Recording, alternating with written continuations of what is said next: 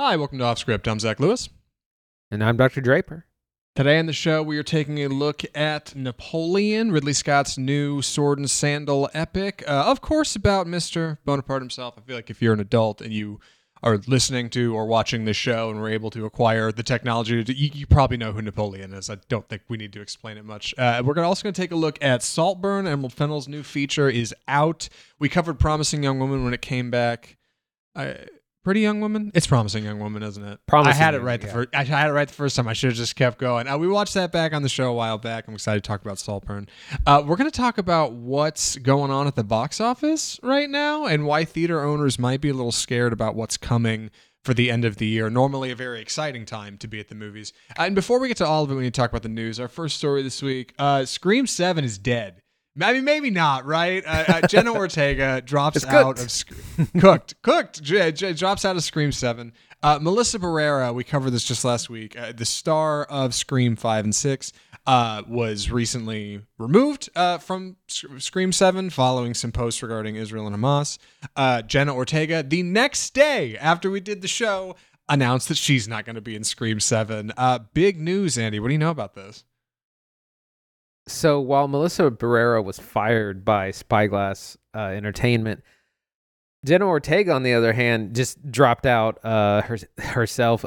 She claimed it was because of scheduling conflicts with the second season of Wednesday, but it's pretty convenient timing that the day after her co-star is fired, and they kind of announced that they're going to pivot the series around her character, that she just drops out as well, largely viewed as in solidarity with Melissa Barrera. So Scream is now going to be completely like retooled. I don't even know if they're going to bring back any of these kind of new young cast members at all, like Mason Gooding or anyone. Spyglass is having to just completely pivot. They were wanting to put out another Scream movie in probably 2025 or so, and it's just not going to happen at this point. They're having to completely retool it, start over. Who knows what it's going to do?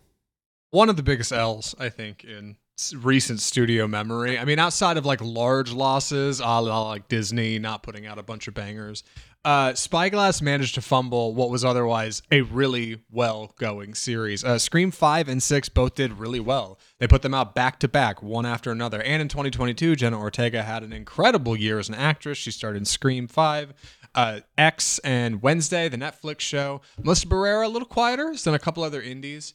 But after Barrera got pushed out, everybody just assumed, like we said on this show, correctly predicted, that Spyglass would pivot and just have Jenna Ortega become the star. Well, not so.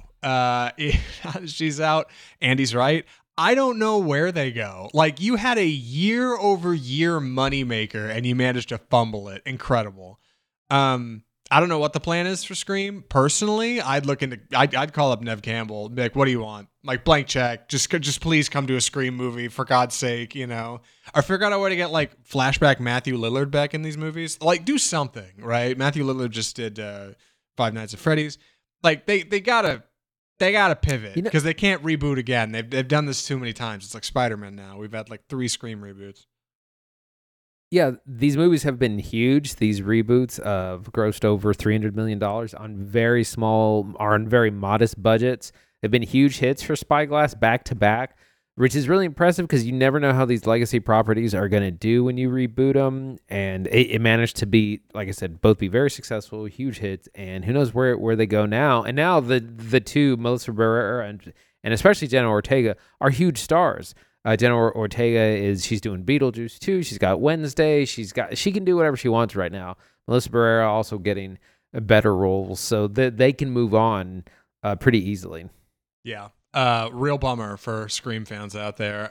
Something great for Taylor Swift fans. Eras, the Eras Tour film, is going to be released on streaming in December with 3 additional songs. Now, neither of us are Swifties on the show, right? Mad respect for Taylor Swift, but neither of us particularly listen to her music. We didn't go see the movie. But I know the whole song thing is like a whole hook, right? Like catching specific versions of stuff, like people get stoked for it. So like, as far as I know, this is also going to make a ton of money, right? Just like the theatrical run?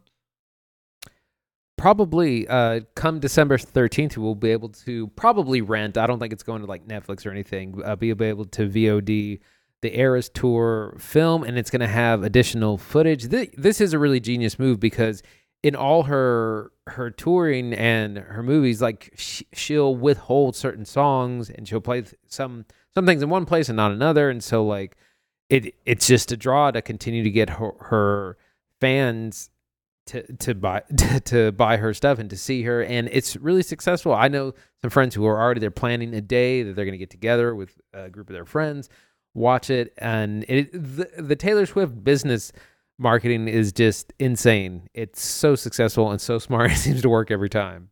Yeah, it's bananas. Again, nothing but respect for Taylor Swift. Like, I don't know how they cooked this up. I don't know who thought putting out a concert film would be like the most brilliant thing ever, but it totally was. Like, she's already on a huge tour.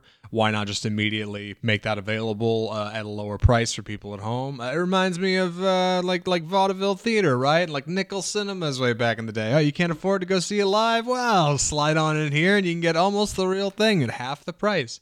And coming to VOD, like it's going to have, I think, just as much success. People will be able to clip it, share it, screen cap it, put it on TikTok, like share memes about it. Like, brilliant. Other artists are following suit. Beyonce has her film coming out this next week, right? We were just talking about this before the show. Renaissance.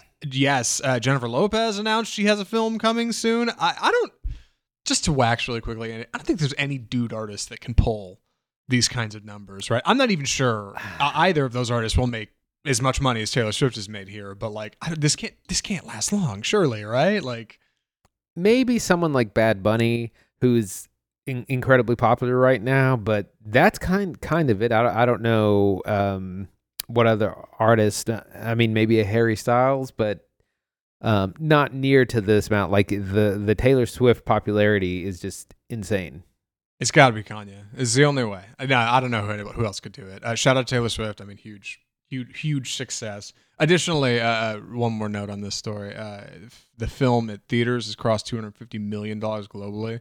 Honestly, I know she's a huge deal in the United States, especially Texas, but this just goes to show like how narrow somebody's like field of vision can be. Andy, I genuinely thought this movie was going to make over $1 billion. So it's, in a way, it's humbling to see that like the rest of the world does not feel the same way people in my age bracket in Texas feel about Taylor Swift. You know what I mean? Like, clearly this is mostly a domestic thing, right? Yeah, like I said before, this made most of its money in its first week.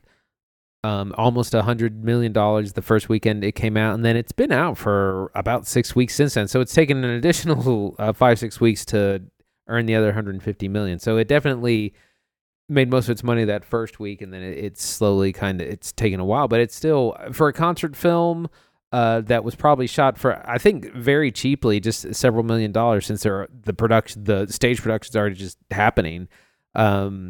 Massive return on investment for her, and a big boon for theaters who need butts and seats. One more note before I move off this story. Do you remember that scene in Amsterdam, Andy, when Taylor Swift, guest star, like clumsily gets pulled under a car in like one of the clunkiest edited kills?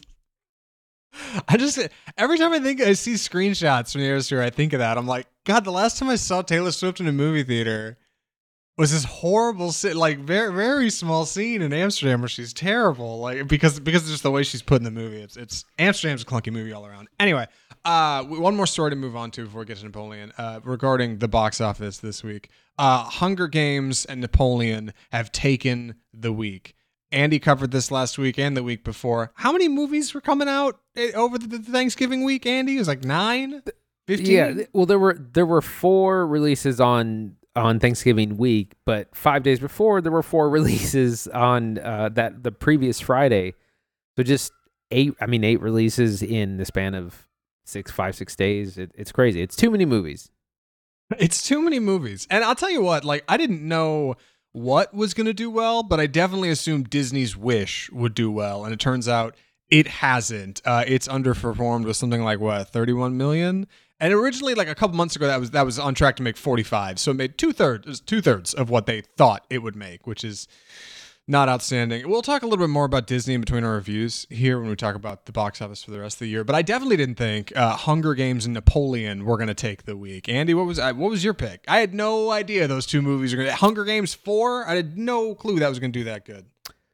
I thought that Napoleon and Wish would kind of come out on top because they're big new releases from big studios, and I figured the Hunger Games steam would all be over after the first weekend. But kind of a big upset in all ways. Like you said, the Hunger Games prequel came out top. It's made $200 million now globally. Napoleon actually did way better than projected. It's still, I mean, it's a very expensive movie, $200 million, but that's kind of chump change for Apple. So they're not worried about box office just yet. But that did a lot more popular with older audiences. And again, Disney's wish ungranted. It just didn't hit with family films. They had to contend with Trolls Band Together. The Trolls film that came out, again, 5 days before. So, again, just too many movies, and Wish just looks really lackluster. I'd like to see it at some point just to see why it was so lackluster, but nothing in the trailer made it look enticing to me. Man, I'm in the same boat. Christine kind of wants to see it, and like, I wouldn't mind, I guess, going to see it for a date night or something, but like, every Disney movie shows up on Disney Plus in like 60 days, right? Like, I don't have to wait that long, and I can just watch it at home. So I don't know.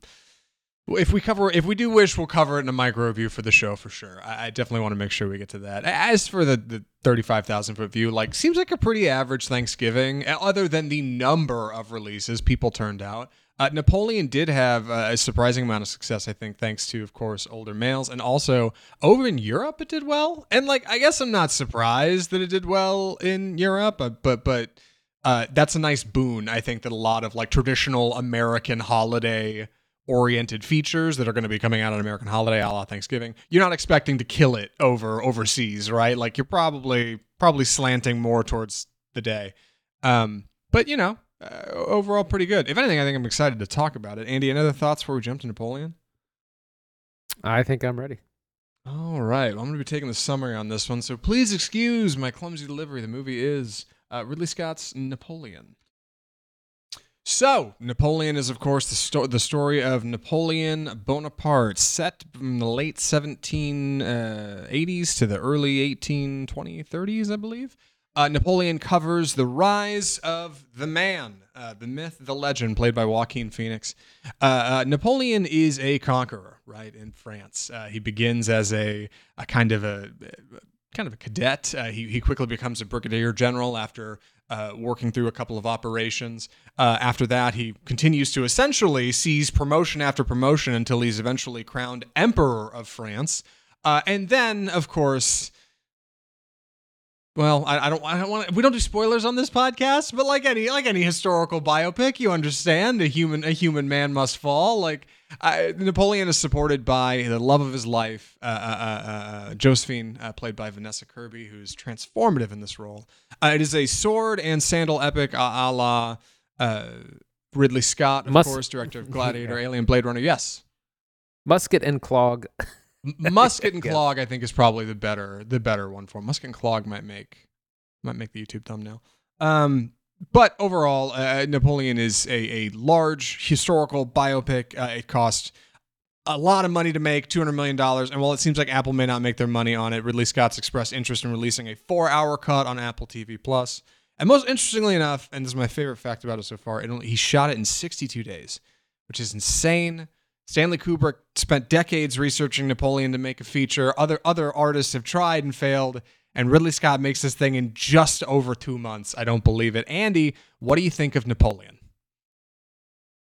Overall, I enjoyed it. I think a lot of it really works. It's great to see Ridley Scott back at the helm, and I mean, he really knows how to shoot a movie, and these battle scenes are long and very well choreographed, and there's a ton going on. And I was listening to some interviews with cast and stuff, and apparently, he like shoots things live. So he'll when Joaquin Phoenix is walking through the camp, there's cannons going off as they're recording, and whereas a lot of productions they would be like, well, just imagine that there's booms here and there, and we'll add it in post.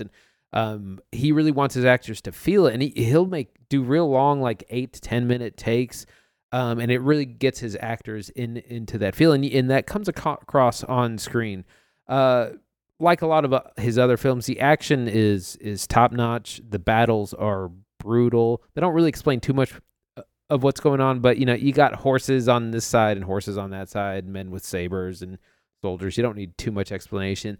It kind of falls short a little bit on the narrative. It focuses a lot on the relationship between Josephine and Napoleon, but it doesn't really, like, what's it trying to tell us, or where do we really want to get with these characters? We don't get a lot of insight into the man. It's not really a biopic. It's more like, come look at all the Napoleon battles that he won and or lost.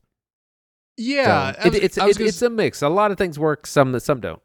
Yeah, I think Napoleon's biggest pains are in its script, because the visuals are outstanding. The production is fantastic. I've always liked Ridley Scott just fine, but this and his last feature, The Last Duel, like, have really turned me on to his ability to choose perspective, like, in what he presents to the audience. Last Duel especially, I mean, God, there's 3 of them, right? Like, and it's very explicitly showing the same situations from 3 different perspectives. Scott, like, really can put his audience in whatever seat he wants them to be in, whether he's on Napoleon's side or whether they're against Napoleon, whether they're rooting for Josephine, his lover, or they don't like her. And this film, like, really interestingly, it seems like it takes more from, like, historical fact and draws from his letters to his family and brother, and of course to his lover and back, to just kind of present what we know of the man, rather than, like, put you on his shoulder and, like, have you go with him on his adventures. You never really get inside Napoleon's head. If anything, like, I think you find out more about him through events that transpire, rather than, like, how he feels about those events. Because what you find is our Napoleon, while he is, of course, a conqueror on the battlefield and a brilliant military mind, is kind of a soft boy. And there's a lot of jokes about that from in history, political cartoons, and people know him to be a rather short man, have a Napoleon complex, right? And this movie, like, manages to do a really good job of stepping into that space. The problem is, I think sometimes it stands so at odds with the incredible battle sequences that it slows the movie down and it feels odd. And I think a lot of audiences have walked away feeling like, yeah, parts of it are really fun. Other parts are slow or weird, or I didn't get it, or they're, explicit. What do you think, Andy? So one thing that I've learned and read and heard in some interviews was that the scenes, like the more political aristocrats talking scenes, a lot of that is not only improvised, but they didn't really rehearse a lot of it. They, of course, learned their parts. Like, I listened to an interview with Vanessa Kirby where she says, they learned their parts and their lines, and they did a lot of research separately, but they never rehearsed together until it was just the time to shoot.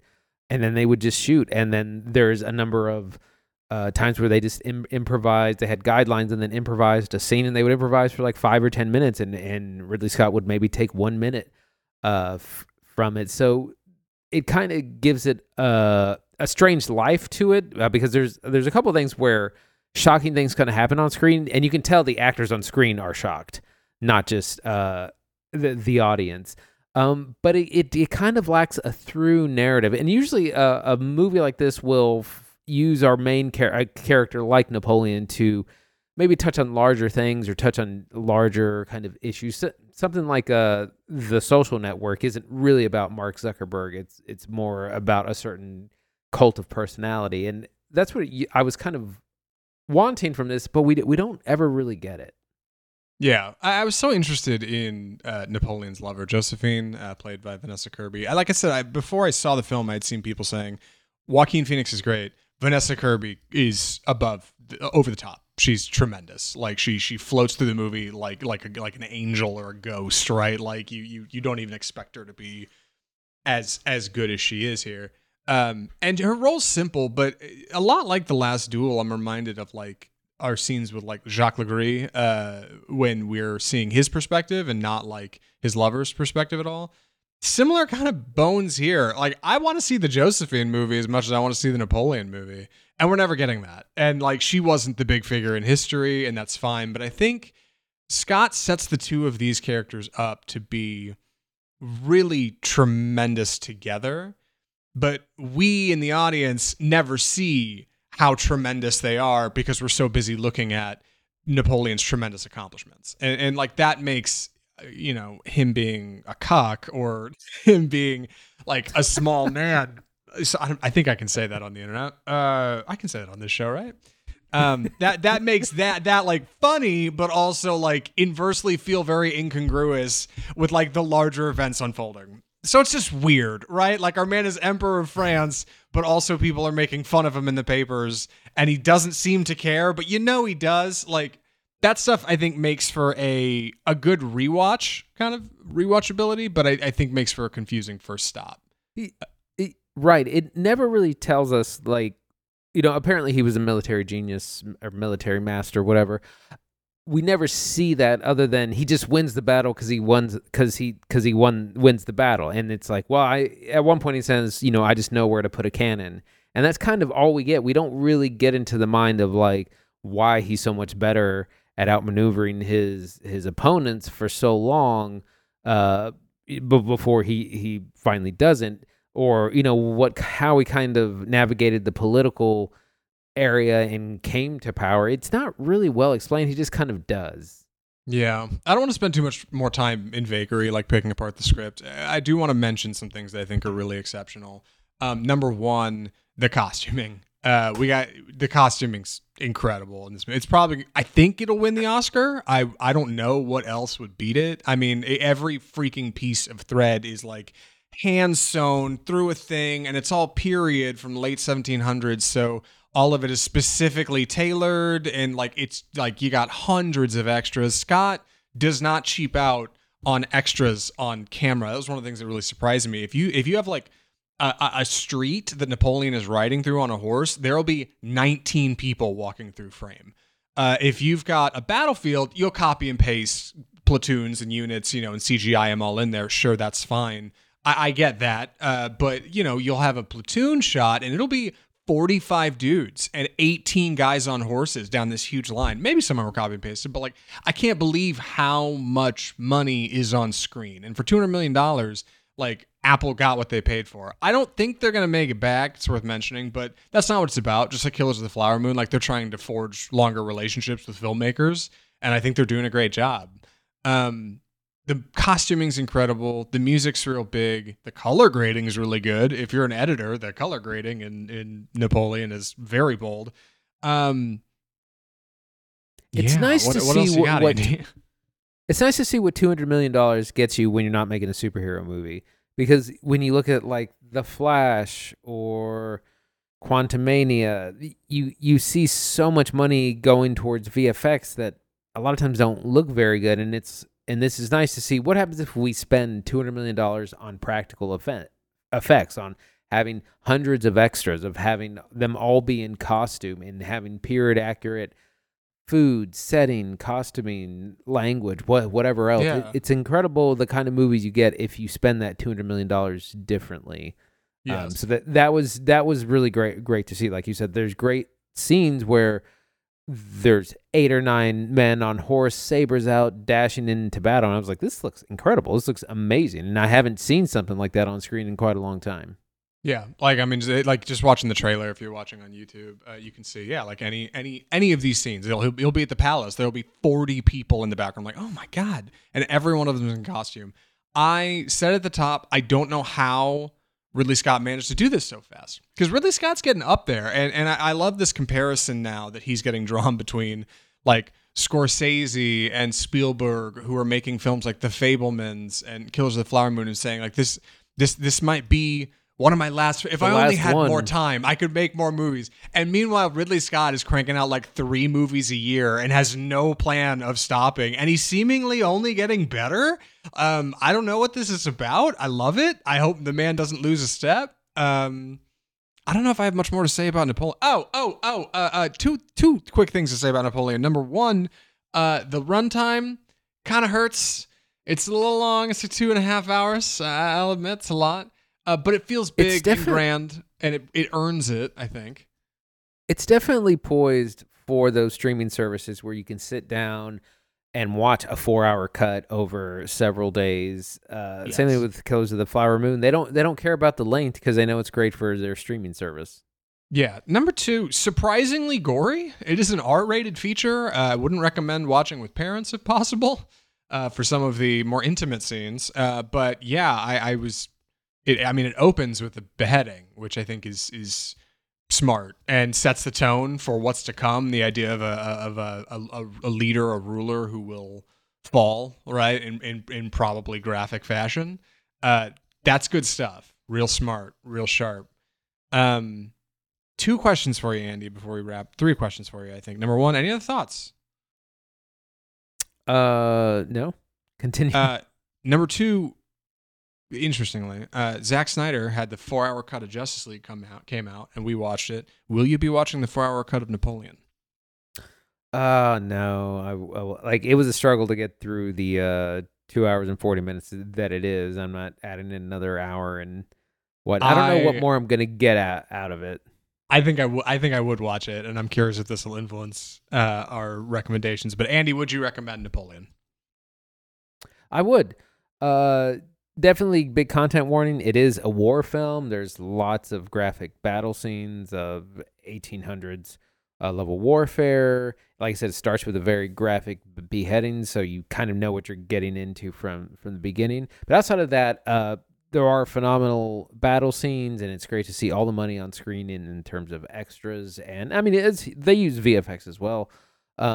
The story, the plot kind of is lacking narratively. It's not as interesting as it could be. We don't really have a deep dive into our character. It's kind of difficult with a historical figure that's so divisive and so biasedly written about. But overall, I'd recommend. I would recommend it too. I think it's might be my favorite recent Scott film. And I like Last Duel a lot, but man, this played great. I saw it on a real big screen. I went and saw it with my dad over Thanksgiving. Had a great time.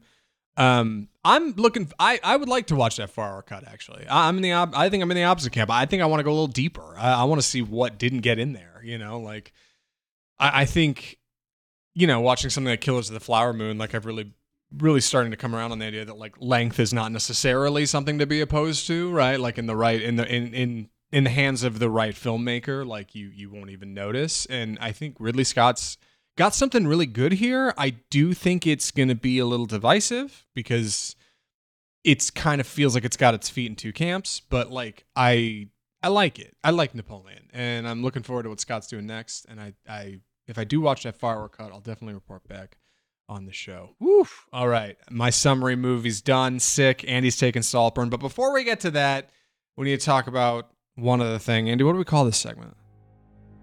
It's time for the death of cinema.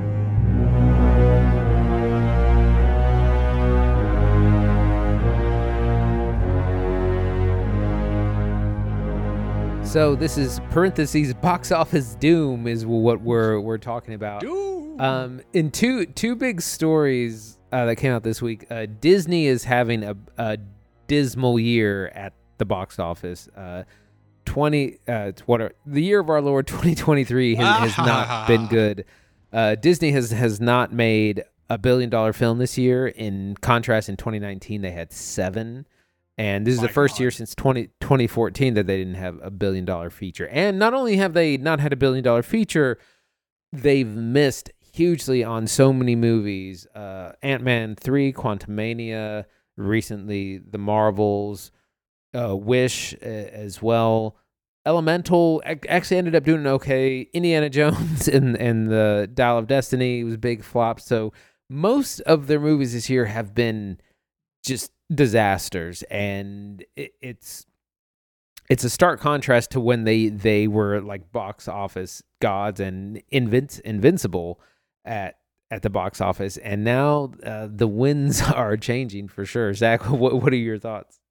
I think Disney has had this really clumsy long-term strategy, and it's funny because Disney is not typically known to be a company with a clumsy long-term strategy. Long-term strategy is kind of their game.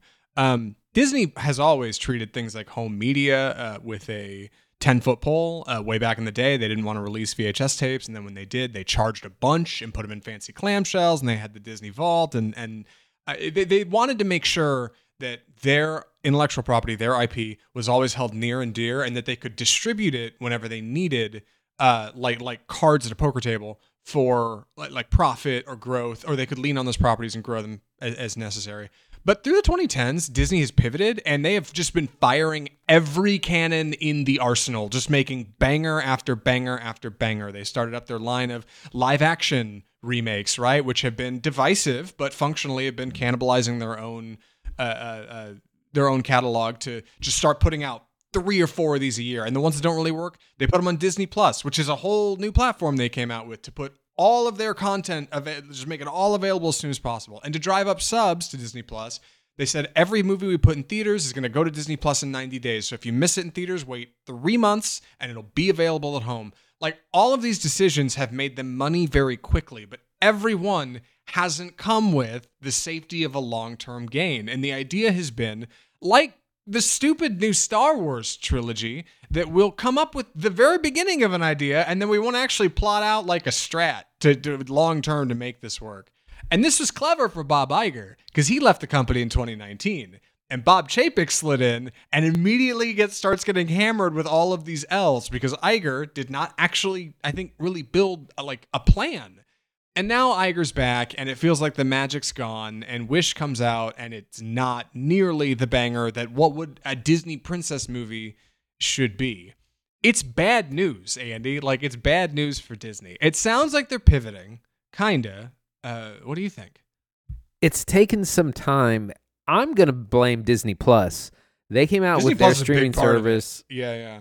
And all of a sudden, they're in the content creation business, and that is an expensive one to be with. And that's just, they kind of started diluting the brand with all these Marvel shows, and they just started kind of greenlighting all this real expensive stuff. And that's really, I think, cut into their superhero stuff. And again, it's just like, what was Bob Chapek greenlighting? Because all the stuff that's coming out now, like Marvel's Ant-Man 3, Wish, were all things greenlit several years ago when Bob Chapek was in charge.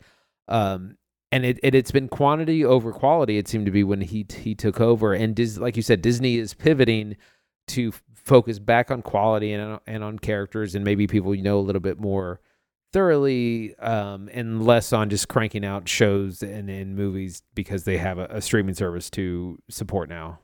Of course. And Disney Plus, like you said, is a tremendous part of it. Like, not only in training audiences that media will be available there shortly after theatrical release, but in just general startup costs. Again, it was take a bite of the apple today. Every other studio is starting up a streaming service. We should start one too. And for what it's worth, Disney Plus quickly rose the ranks and is one of the most popular. And I think they are totally making paper, and that's fine. But they are very quickly realizing, like everybody else, that they're functionally operating at a loss. And this is with Disney pulling their funny financials that they've always done with like every release to like lay part of the cost in one quarter and part of the cost in another. So like, even with baller House of Mouse accounting, they still cannot figure out a way to make money. You're right. They're pivoting. Just today, there was a statement that was like, we're really looking forward to making quality, not quantity in 2024. And it's like, that's a great idea. Also, you guys are already making Mufasa, right? The Lion King prequel by Barry Jenkins. Yeah. And you're working on Toy Story 5, and Frozen 3 is in the works. And last week, Bob Iger was talking about Frozen 4?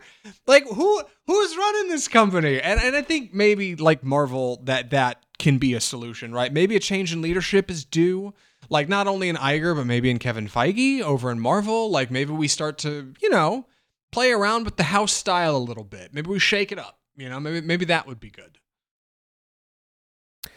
They got to do something. They got to make changes, because it's not the same world as it was pre-pandemic. In 2019, there were no competing streaming services. Like, you didn't have Disney Plus, you didn't have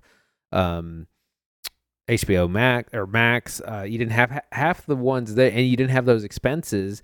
And also, audiences were still really hungry for the Marvel machine, and they were going to everything Marvel made. no matter the quality. And luckily back then the quality was good, but now, like we've said, the Marvels is a good movie that people aren't going to see because they're tired of, because they had to sit through 5 mediocre superhero movies. And so the pivot back to quality and focusing on that will help. There's supposed to be continuing Star Wars with Daisy Ridley. We'll see if that happens, because those projects get constantly announced and shelved. We'll see if any of that materializes. They got Avatar 3 to look forward to in 2025. It's just tough because it's like, how do you right the ship when decisions have to be made years in advance? It's really tough. Yeah, it's funny. Like, I can't wait to see if Disney's plan is to pivot to quality going forward. Like, and they already spent $250 million on the likes of Indy 5 and the Marvels. I can't wait to see what they're willing to greenlight for a budget on quality over quantity. You know what I mean? Like, how much? 350 million? 400? Yeah, budget's got to go down. I think you got to be smarter. Like, there's a lot of times on this show we'll cover a film that is not that expensive. I mean, in the big scheme of things, obviously, these are still hundreds of millions of dollars we're talking about. But, like, we'll see something that's really particularly special. And, like, these movies don't have to cost that much, you know? Like, Disney just has this... Hunger Games, yeah, less than 100 million, right? Like, and that movie looks huge and inventive, and the world looks really immersive. Like, I was asking you about it on the show. But Disney just has this, like, sickness, like, where everything they make costs too much because they don't put in the work and they don't plan ahead, and they're just, it's like they're trying to catch up with their own legacy or something. And it's like, you guys need to get out of your own way and remember, like, what put this studio on the map. I think it's good original work. I mean, look at Guardians 3, right? Having as much success as it did this year. That was a surprise hit for Disney, and even I was skeptical about that one. And now Warner Brothers has James Gunn, and he's working on Aquaman 2 for the holiday, which I think also might underperform this year, right? I mean, I think that's the kind of expectation. I don't know what's going to happen to this movie. So theaters are a little bit nervous because usually there's a big holiday tent pole that they can just put all their chips on. Things, previous installments include Spider-Man No Way Home, not Top Gun, that came out in the summer, Avatar 2 last year. You know, there's usually a movie where they can just say everyone will go see this, and then there'll be some others that people might see. And this year we don't really have that. The big Christmas releases are, again, Aquaman 2, The Color Purple, which is a film musical reimagining of that property. Wonka the week before, but that's not exactly on Christmas Day. And then other little things like Ferrari and The Iron Claw, like independent movies. So you got things that people will see, and that might spread the wealth a little, but you don't have a big, huge billion-dollar promising film that everyone's just going to go see. I'm excited about Aquaman 2, but I don't think general audiences are. Yeah, I definitely didn't see the first one, but I think it's worth mentioning Aquaman 2, I think will do great overseas. I think that's going to be like the overseas runaway. That's going to be the big exciting release that week. Also, Wonka, Color Purple, Mean Girls remake. Musicals are back, baby. Didn't you know? Weren't you aware? Even though Mean Girls isn't coming out this holiday. You're right. Like, I think this holiday is looking a little trim. Disney originally had planned to have Avatar and or Star Wars out in alternating years. We covered that on the show way back when they announced that. And of course that didn't happen because they can't figure out how to make a Star Wars movie anymore. And believe it or not, I think people are going to be stoked for Avatar 3, which is bananas. Because a year ago I would have said, a year ago I would have been watching Avatar 2. But a couple years ago I would have said nobody's going to be stoked for Avatar 3. It's probably not even going to happen. One thing's for sure, like, I think we've about burnt the fuel in the 2023 tank. It seems like pretty much everything cool has mostly come out. I mean, obviously, I'm still looking forward to some stuff, but yeah, like, I don't think we're gonna have any Barbenheimers like for the rest of the year. It's pretty much done. Yeah, the biggest movies that have come out. That's right. So get your top 10 list together. All right, start thinking about it. Hop on Letterboxd and start putting it together. See what your favorites are. I know I got to get mine together. We do the big show at the end of the year, of course. We cover our favorite top 10s, and if you want more of that, subscribe to Off Script, and we'll send it to you when we make it. But any other thoughts on this before we move on to Saltburn, Andy? Any thoughts on the state of the industry? I mean, it's going to be there's a lot of December releases, but it's going to be a little shaky over Christmas. We'll see what kind of wins the weekend. It could be the kind of thing where maybe all the movies do well, but they could all just kind of bomb because audiences have a lot of at home options. So we'll see what they actually come out for. It's true. It was a funny thing. I think I told you this. Going to see Napoleon with my dad, he said, God, I haven't been to a movie theater in a long time. And I thought, well, Dad, we went and saw Indiana Jones 5 this summer. You saw that with me. Have you seen anything since? He kind of thought it was like, nope, that was it. I was like, you haven't gone to see anything? He was like, Zach, look how much content I have in my house on my television. He's like, what am I going to go watch? I was like, yeah, I think a lot of Americans feel that way, but obviously he's the bellwether for everything. Love you, Dad. We should move on to our final review of the episode. Really excited to talk about this one. Andy's taking the summary. Please, Andy, take it away. Saltburn. So this is the sophomore follow-up from Emerald Fennel, who previously did Promising Young Woman, which we reviewed back in 2020. That movie was kind of mixed, very divisive. I remember saying that, we thought that Emerald Fennel had a ton of promise as a director, and it would be interesting to what her future films would be like. Here we are with Saltburn, which stars Barry Keoghan as Oliver, who is a new student at Oxford, and this is taking place back in the fall of 2006, 2007.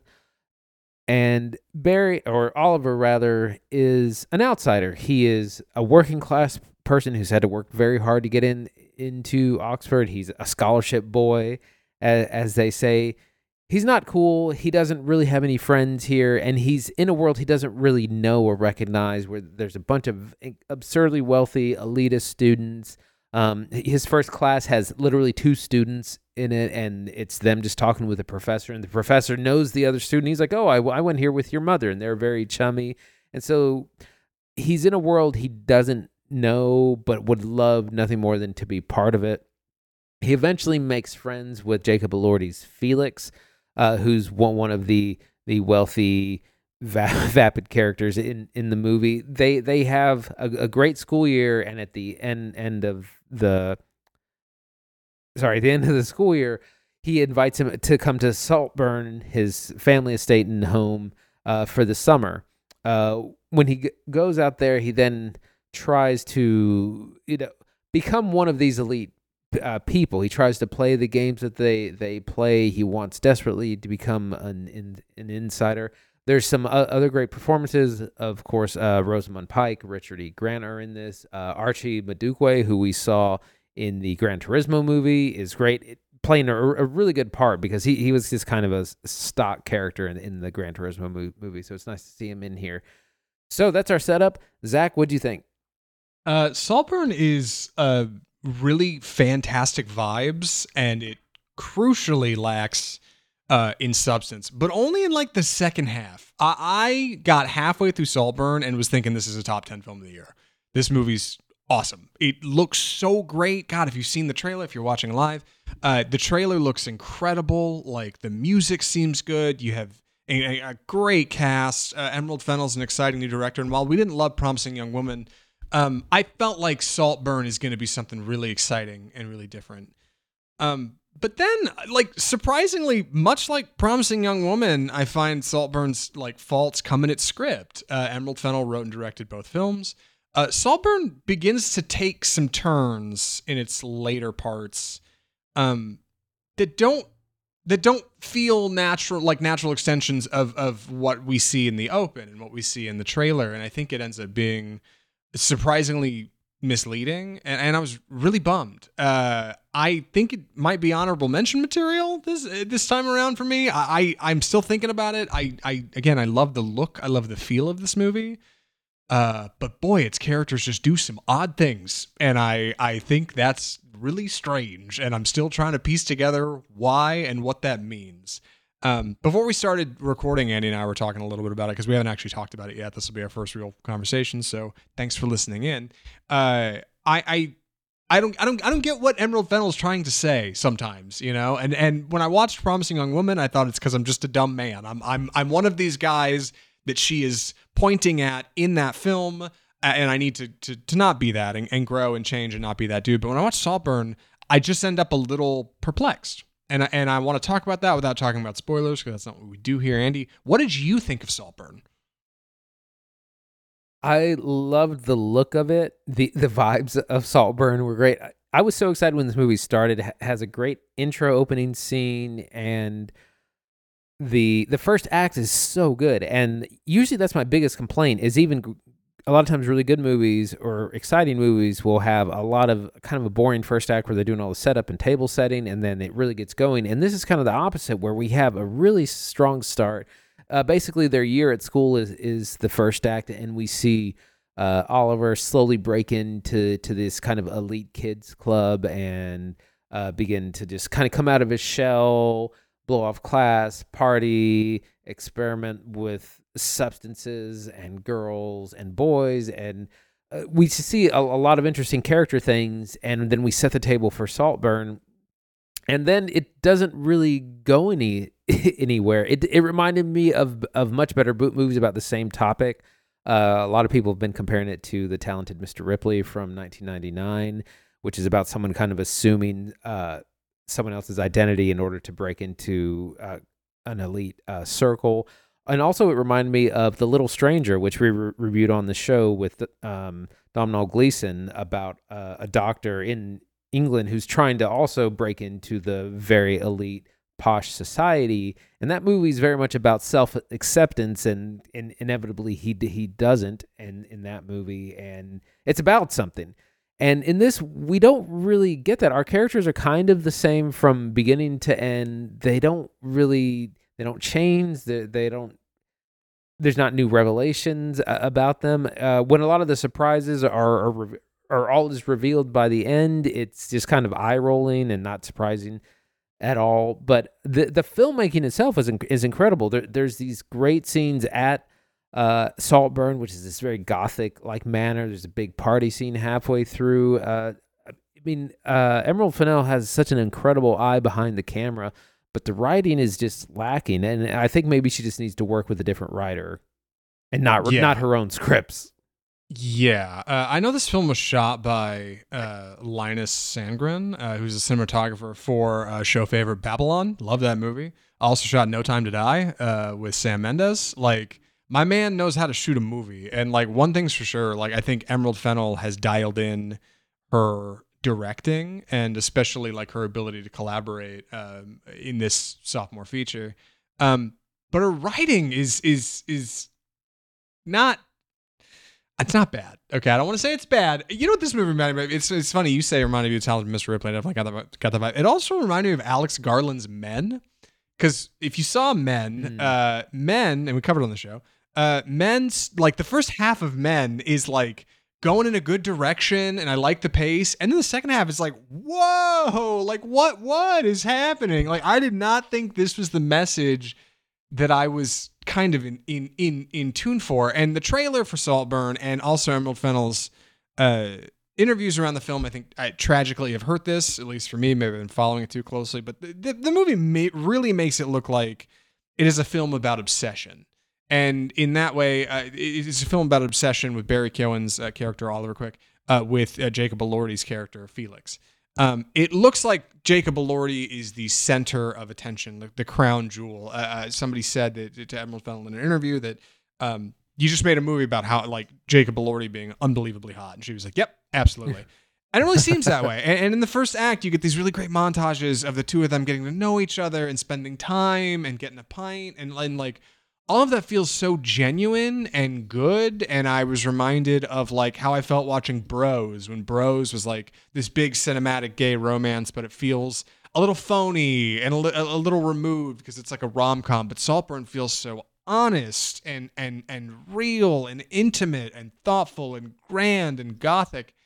And then once we actually get to our house, it turns out that Felix is not necessarily the object of desire. And you've been rubed in the first act, and it's like, what? Hold on. And I think that is a bit of a bummer. And it's not that I shouldn't have expected it to be that. I think if anything, it makes it better for rewatch. But I feel like she does such a good job of setting up something that the movie isn't going to be, that when it finally arrives at what the movie is, you're disjointed and you're not in the seat for it because you're thinking, well, hold on, where was this going? What was going to happen with that plot thread? And it makes for an interesting feature. I mean, the tagline of the film, we're all about to lose our minds. The poster looks like this like astral, kind of trippy LSD almost kind of thing. But I don't know if the movie ever gets there really. And it's a shame because I do like it, but it's like it's trying to be something it's not, I think. Yeah, I think one of the strong parts of this are its characters. When we finally get to Saltburn, we're introduced to kind of the wider cast. Like we said, Oliver is desperate to be wealthy, be accepted into this elitist circle. But when he arrives at Saltburn, there's so much he clearly doesn't know. So there's so many like traditions and so many just culture of the very wealthy that he doesn't know, and he's constantly stepping on his own toes or other people's toes. There's the butler that's here just looks down on him in disdain, like constantly. It's really funny. But he's in this world with other really interesting characters. Again, Jacob Elordi is kind of this aloof, incredibly attractive, but also kind of vapid, but more caring character seemingly than most other people. We have Archie Madukwe plays a character named Farley, who's kind of the antagonist of the film. He knows what Oliver is all about, and he sometimes can use him. A lot of times is just very much sabotages him, and as well as other people. We have the parents played by Rosamund Pike and Richard E. Grant, who are just terrible rich people. It's great. They talk about someone dying, and Rosamund Pike says, "Oh, well, she would always die just to get people's attention." And again, he's trying to navigate these kind of absurd people in this absurd place. But I think that was one of the more interesting parts of it, are the kind of dynamics of the different characters. It's almost kind of like the royal family, where everyone has different priorities, and sometimes they're working together, sometimes they're not. There's alliances and non-alliances, and all with this fantastic Gothic backdrop of this English estate. So it's like, man, there's some of this movie that just really, really works, and it's a shame that overall it kind of doesn't. You're right. The performances are really tremendous. Barrett Keoghan is fantastic to follow. I'm so used to him being just kind of like a side character. Like he doesn't often get the protagonist role, so it's nice to see him up front and center. And he manages to have that, like, he's got that deep eye thing. Like where you could look him in the eyes and be like, I have no idea what this person is thinking, right? Like mystique almost. And it makes for a unique character in Oliver Quick. Jacob Elordi is tremendous as Felix. He is the most likable, charismatic, interesting person in the room. Like it is immediately apparent why anybody at this school would want to be friends with Felix, would want to talk to him, would just want him to look at them for 10 seconds. Like his light is warm and bright, and I can tell it's immediately obviously Oliver wants to be in that light. Archie Madekwe, he's really good in this movie. I liked him more in this than I liked him in Gran Turismo, and he's the lead in Gran Turismo, and tragically in Gran Turismo, he gets third billing behind Orlando Bloom and David Harbour, and he's the lead in the movie. And in this, he gets Orlando last Bland. billing. Yeah. What was it? Orlando Loom? Was that the joke? Yeah. But I got to reset. But in this movie, like, he's really good, even as this side character Farley, who's this bit of an antagonist and is constantly looking down at Oliver for not being from wealth like he is and everybody else is. Rosamund Pike's having a great time. Richard E. Grant's real goofy. Like, I think the cast is great, and yeah, our setting is so tremendous. I had read on Twitter that Emerald Fennel was able to acquire this estate in the UK where the entire film was shot because her parents come from wealth and they had some sweet connection, and it's like their family friend or whatever. Yeah. I don't know about any of that. All that's unconfirmed, but I did want to state that this is all shot on location and it looks tremendous. Saltburn is not a real estate. I don't actually have the name of the real house.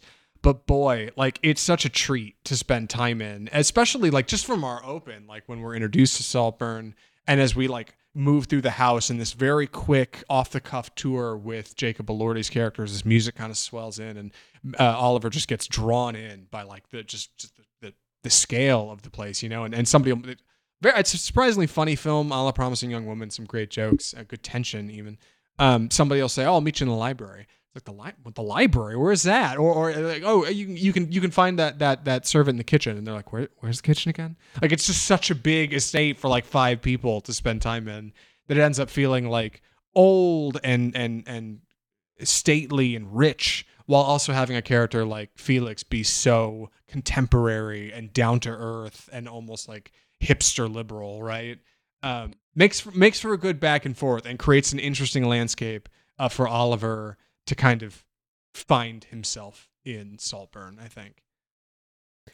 I wanted to mention a couple of last things. First of all, Carey Mulligan makes a brief appearance in the movie. Her character is credited as Poor Dear Pamela, which is hilarious, I think.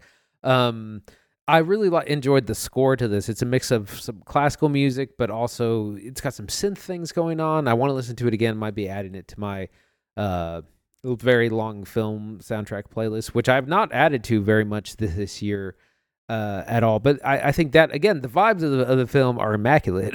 Like that part is working. Again, it's just kind of our narrative plot. Like, where do we go? Where does our character end up across this? Also, I've seen this interesting comparison to vampires, that everyone in the film is a vampire in one way or another, and there's a lot of kind of subtle and not so subtle vampire imagery throughout it. So that's kind of an interesting thing you might think about if you see it. Thinking about it right now. Okay. Yeah. All right. Yeah. I can kind of see. Yeah. Yeah. That comes together. All right. Any other? Yeah. The music's great. Again, it's such a good looking movie. Like I like. Listen, every artist should work towards being the best version of themselves that they want to be. I think Emerald Fennel's a fine writer. Honestly, though, she dialed in the directing so good here. I almost want to see her do a feature she didn't write at this point. Like, I'd love to see her take a swing at an independent script, you know, or maybe pick up a script from another prolific screenwriter and see what comes out. You know, like, Saltburn's really good. I just think it tragically doesn't stick the landing in the third act. It's got such a great launch in Act 1. Act 2 gets rocky. Act 3 starts to fall right off the side, and it's like, oh no, like, oh, bummer. You know, like, I really do think it's a cool flick. I'll probably rewatch. But we should get to recommendations. Andy, any other thoughts for recommendations? I think I'm ready. Andy, would you recommend Saltburn? I would only recommend it to people who are like have heard about it and you're excited to see it, because I know it's had a lot of buzz. It's got some, is it going to be nominated for Oscars? So if you're interested in it and you're a fan of her previous movie, I would recommend it. But probably for the average person, I would say probably save it for streaming, because it does have some crazy scenes. It's definitely bold cinema. But I think definitely for the fans of like A24 films and independent cinema. Yep, same boat. Bold cinema fans, you're going to like Saltburn, I think, or you won't like it, but whatever. You'll come out of the other side of it and feel like, you know what, I saw something I can't see anywhere else. And that's ultimately what Saltburn is. It's an escape to a place that none of us can go. And I think that's what makes it so exciting for our lead, right, Oliver Quick. Unfortunately, I think it also starts to overstay its welcome, you know, not unlike maybe our protagonist. I think Saltburn's good, though. Like I said, I don't know if it's top 10 of the year material, but like I'm going to be thinking about this movie for a little while, I think. And if I do want to revisit Emerald Fennel's work at some point, I would watch this over Promising Young Woman in a New York Minute. And I like Promising Young Woman fine, but Saltburn is special. Just, it's not quite as shiny as I think a lot of us maybe might have thought it would be. And that's our show for the week. Good Lord, episode 234 of Off Script. Another one down, Andy. We're coming up on 250. What are we watching next week?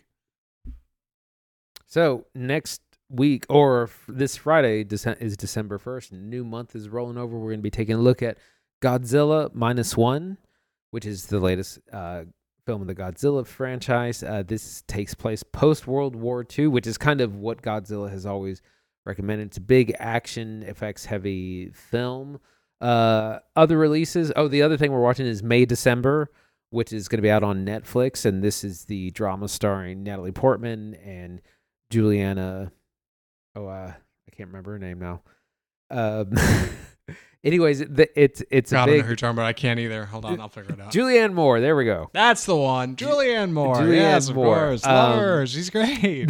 This is a big drama awards contender film. Natalie Portman plays an actress who is doing research to play the character that Julianne Moore is, and who was involved in like a criminal scandal earlier in her life, and so she's going to do research and kind of learn about that. It's supposed to be a very dramatic thing.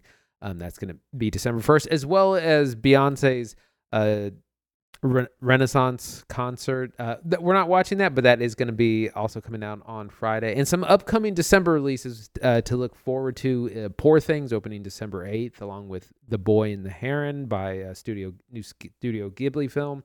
Eileen, the psychodrama starring Thomas and Mackenzie and Anne Hathaway. And then, of course, on December 15th, we'll be taking a look at Wonka. So a lot of really great releases coming up.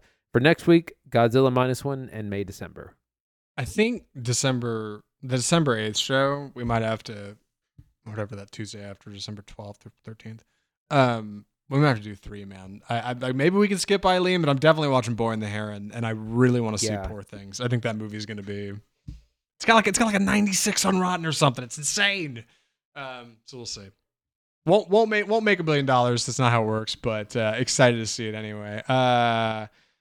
If you like, I gotta plug the show. This is the part where I plug the show. If you liked Off Script today, episode 234 or 233 last week, if you liked our Saltburn review, or maybe disagreed with our Napoleon review, or agreed, the best way you can correspond with us is you can email us at mail@offscriptfilmreview.com and share your thoughts on the show. You can comment or DM, whatever, on the usual social media sites. We're on Facebook, we're on Twitter, we're on Instagram. You can also follow us on those platforms. That's a sneaky something to get updates about the show. And of course, if you're watching the show on YouTube, where we have a lot of really great things going on, please go check out the YouTube channel. Shameless plug for the YouTube channel.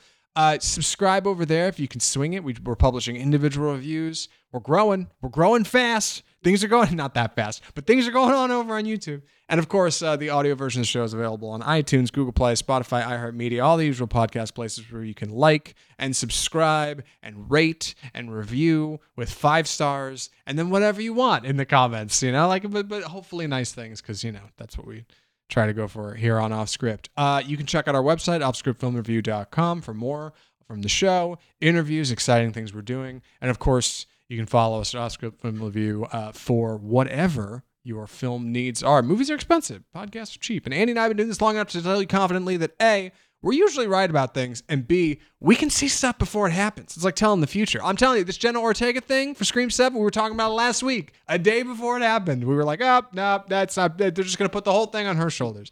And here we are. Think of what you'd know had you listened to Off Script. Think of all the things you could accomplish if you were listening to Andy and I every single week. And you can do that because we'll be back next week with Godzilla -1 in May December. So if you want to hear that show, subscribe where you can. I should wrap it up. This has been way too long. From all of us at Off Script, the home of Bold Cinema, I'm Zach Lewis. And I'm Dr. Draper. Thanks for watching.